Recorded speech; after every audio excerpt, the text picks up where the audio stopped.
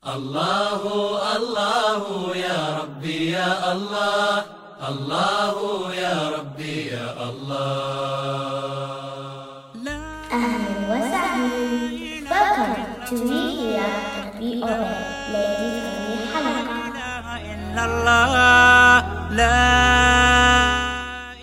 You are listening to Season 10, Episode 10. محمد رسول الله محمد رسول الله. بسم الله الحمد لله الصلاة والسلام على رسول الله. Assalamu alaikum wa rahmatullahi wa barakatuh. On behalf of We Hear and We Obey Ladies Only Halaqa, once again we welcome you to the 9th hadith of 40 hadith of Imam Nawawi series. Today's hadith is narrated on the authority of Abu Hurairah radiallahu anhu sisters. Abu Hurairah radiallahu anhu said, I heard the Messenger of Allah sallallahu alaihi wasallam say, what I have forbidden for you, avoid. What I have ordered you to do, do as much of it as you can. For verily, it was only the excessive questioning and their disagreeing with their prophets that destroyed the nations who were before you. This hadith is recorded in both Sahih al-Bukhari and Sahih al-Muslim sisters. First of all, as Muslims, we should know and understand clearly that the Prophet ﷺ has the authority to forbid and command things in the deen of Al-Islam. Why did I say that, sisters? It's because he ﷺ is the one to whom Allah subhanahu wa ta'ala revealed his final revelation. This important message, that is to obey the Prophet ﷺ, is revealed in the glorious Quran. Allah subhanahu wa ta'ala says in the glorious Quran in Surah Hashr verse number 7, وَمَا آتَاكُمُ الرَّسُولُ فَخُذُوهُ وَمَا نَهَاكُمْ عَنْهُ فَانْتَهُوا. And whatever the messenger has given you, take, and what he has forbidden you, refrain from it. The first statement of today's hadith is, sisters, that Rasulullah said, what I have forbidden for you, avoid.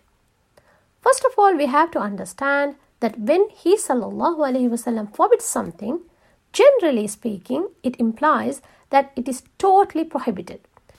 Doing that act is a sin. But if there is another narration from the authentic sources which can bring that act to a lower level, which scholars named as makruh, or the acts that are discouraged or disliked, then it's not a sin, but we must try our best to avoid it. I'll give you an example, sisters. Rasulullah sallallahu alaihi wasallam did not like people spending time in talking after Isha. This hadith is recorded in Sahih al-Bukhari, and it said Rasulullah sallallahu alaihi wasallam disliked to sleep before Isha prayer and to talk after it. So the scholars of Islam say it is makruh or disliked to chit-chat with people after Isha prayer unless that is for a reason, or speaking about some good topics, or to do some beneficial work or any kind of ibadah. It's not haram and sinful to keep awake after Isha prayer if there is a necessary. So let's come back to today's hadith, sisters. The most apparent meaning of this particular hadith is in reference to what is strictly forbidden and not simply disliked. This includes adultery, fornication, drinking alcohol, taking interest, stealing, murder, and so forth. These acts are strictly prohibited, and based on this hadith, one must do one's best to avoid them under all circumstances. Let's move on to the second statement of our Rasulullah sallallahu alaihi wasallam. He said in the same hadith, what I have ordered you to do, do as much of it as you can. Again, order of Rasulullah sallallahu alaihi wasallam in general is a command. We should do it unless there is an evidence to make it a lesser level, which is named as recommended act by the scholars of Islam. Hence, the order of Rasulullah sallallahu alaihi wasallam has two levels too, as we discussed in prohibitions. The first category, the obligatory acts, or the acts that we should do. This includes prayer, zakah, fasting, fulfilling the oath, etc. A person must do his best to fulfill these acts, sisters. If a person fails to fulfill such an act, in general he has committed a sin. The second category is the recommended acts. It includes sunnah prayers, spending for good cause, and so forth. If a person does these acts, Allah subhanahu wa ta'ala will be pleased with him and will reward him. If a person fails to perform these acts on occasion, there is no sin imputed to him. Let's go back to the statement again. Rasulullah sallallahu alaihi wasallam said, "What I have ordered you to do, do as much of it as you can." What does it mean? It means that we Muslims, when we are ordered to do something, we must try our best to fulfill whatever within our capacity, whatever within our ability. As we have discussed this topic in many of our podcasts, Islam is not a religion, sisters. Islam is a deen. It's a way of life. Allah subhanahu wa ta'ala never expects us to be perfect human beings.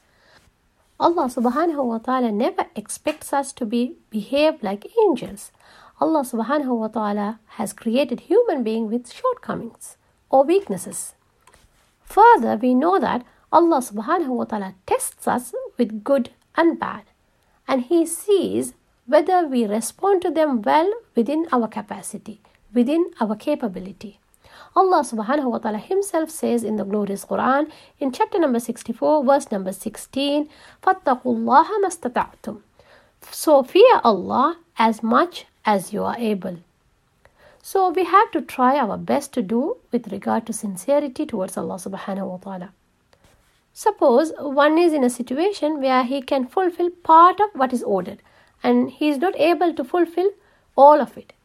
What should he be doing, sisters? The general principle is that he must fulfill all that he is able to fulfill, and he is excused from that which he is not capable of. As just stated, this conclusion is directly derived from this hadith, as one must do whatever he is able to do. An example commonly given is the case where a person is not able to pray while standing. In this case, he still prays. How he does that, sisters? He prays while sitting. This example is directly based on another hadith of Rasulullah sallallahu alaihi wasallam, where he sallallahu alaihi wasallam said, "Pray standing. If you are not able to, then pray sitting. And if you are not able to do so, then pray while on your side." This principle applies to all the obligatory acts, sisters. It's same with fasting. We know there are concessions in the deen of al-Islam. It is a practical way of life. We know that those who are ill, traveling, and elderly are allowed to pay fidyah. Even if you can't make wudu with water, or if there is no water available for you to make wudu or ritual bath, you are allowed to make dry ablution, which is called tayammum. We can keep on mentioning the options, sisters, concessions that Allah subhanahu wa ta'ala has given us so that we can do whatever within our capability, whatever within our capacity. The main point we have to understand clearly is that for the commands, we have to do them. Whatever within our capacity, we have concessions. Allah subhanahu wa ta'ala says in Surah Al-Baqarah, لا يكلف الله نفسا إلا وسعها. Allah does not charge a soul except with that within its capacity. On the other hand, sisters, with regard to prohibitions, we have no grey area. It's a complete no-go area. No one can give an excuse and do the prohibited acts. Na'udhu billah. In short, a Muslim must perform the acts that are obligatory. At the same time, we have to stay away completely from the forbidden acts. You must be knowing some of us are more keen on using miswak, while we don't want to avoid backbiting. Some of us are too keen on talking about the state of Muslims around the world, but we can't stop drinking with our left hands, or lying, or don't want to practice the proper hijab. Using miswak or thinking about the ummah are excellent jobs. But if we can't change ourselves, which is within our ability, within our capacity, how can we expect us to go and change the broader circle, the outer circle? It's not practical, sisters. Then Rasulullah sallallahu alaihi wasallam made an important statement. For verily, it was only the excessive questioning and their disagreement with their prophets that destroyed the nations who were before you. Now you must be thinking that Islam discourages questioning. It's not true, sisters.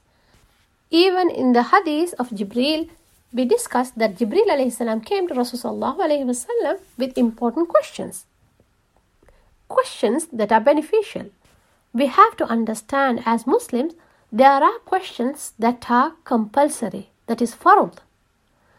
Those are the questions that one needs to ask in order to understand and practice the religion of Al-Islam perfectly.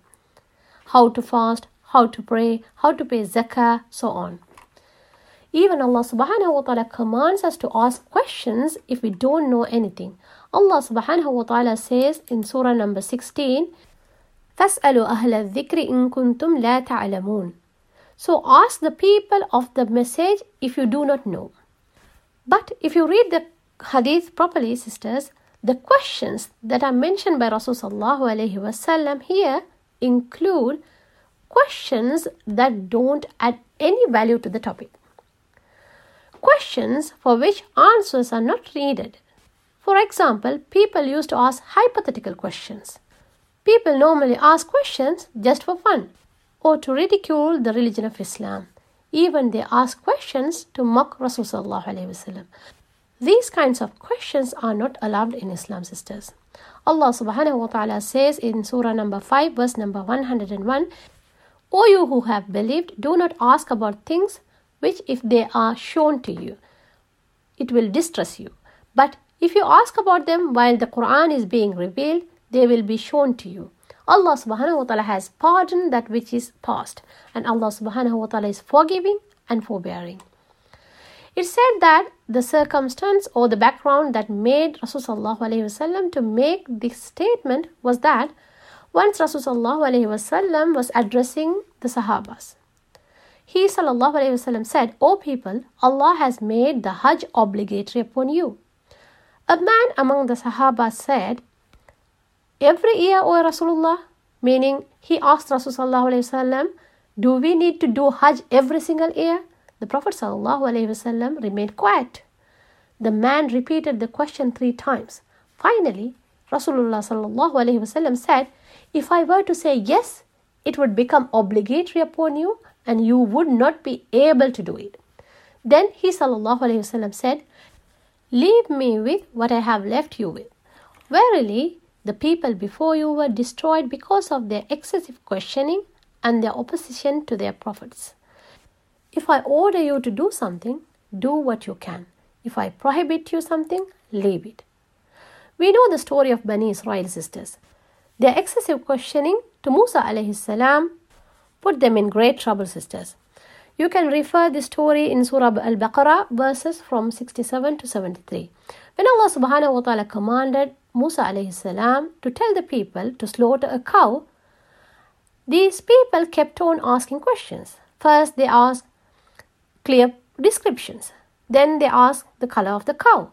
When Allah subhanahu wa ta'ala gave them an answer, they keep on adding questions.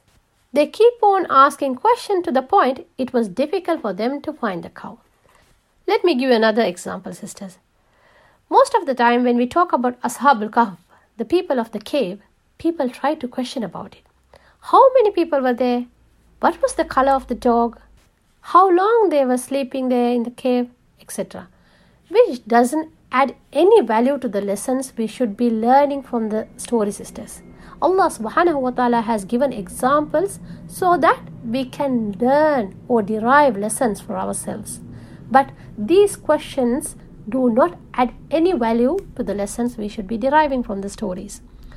Rather, these questions are asked only for the sake of asking. The key to all of this is that the person must have the right intention, sisters. We should have the intention to get closer to Allah by knowing and understanding what Allah subhanahu wa ta'ala has revealed.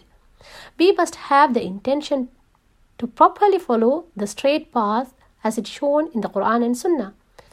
If we do that, Allah subhanahu wa ta'ala will guide us and show us the straight path. Further, we will be from those truly knowledgeable people that Allah subhanahu wa ta'ala has described in the Quran as إِنَّمَا يَخْشَى اللَّهَ min ibadihi al-ulama. It is only those who have knowledge among his slaves that fear Allah subhanahu wa ta'ala. So let's move on to the summary of this hadith, sisters. If something is prohibited, one must stay away from it completely, unless there is a dire necessity. If something is ordered, one must perform it to the best of his ability. It is not possible to completely and excellently perform everything that one is ordered to do. That's the reason why Rasulullah has stated the cases of prohibition and order in different tones. Asking too many questions beyond what is needed and not with the real intent of application is blameworthy. It was one of the reasons that prior people were destroyed. Similarly, differing with any prophet is completely blameworthy. Instead of accepting and submitting, the people of the past showed some form of opposition to what their prophets requested of them. This was the second major cause of their destruction. With that nasiha, I am winding up today's session. Inshallah, I am hoping to meet you all next week. Until then, stay tuned with us. Assalamu alaikum wa rahmatullahi wa barakatuh. وبذا يسمو إيماني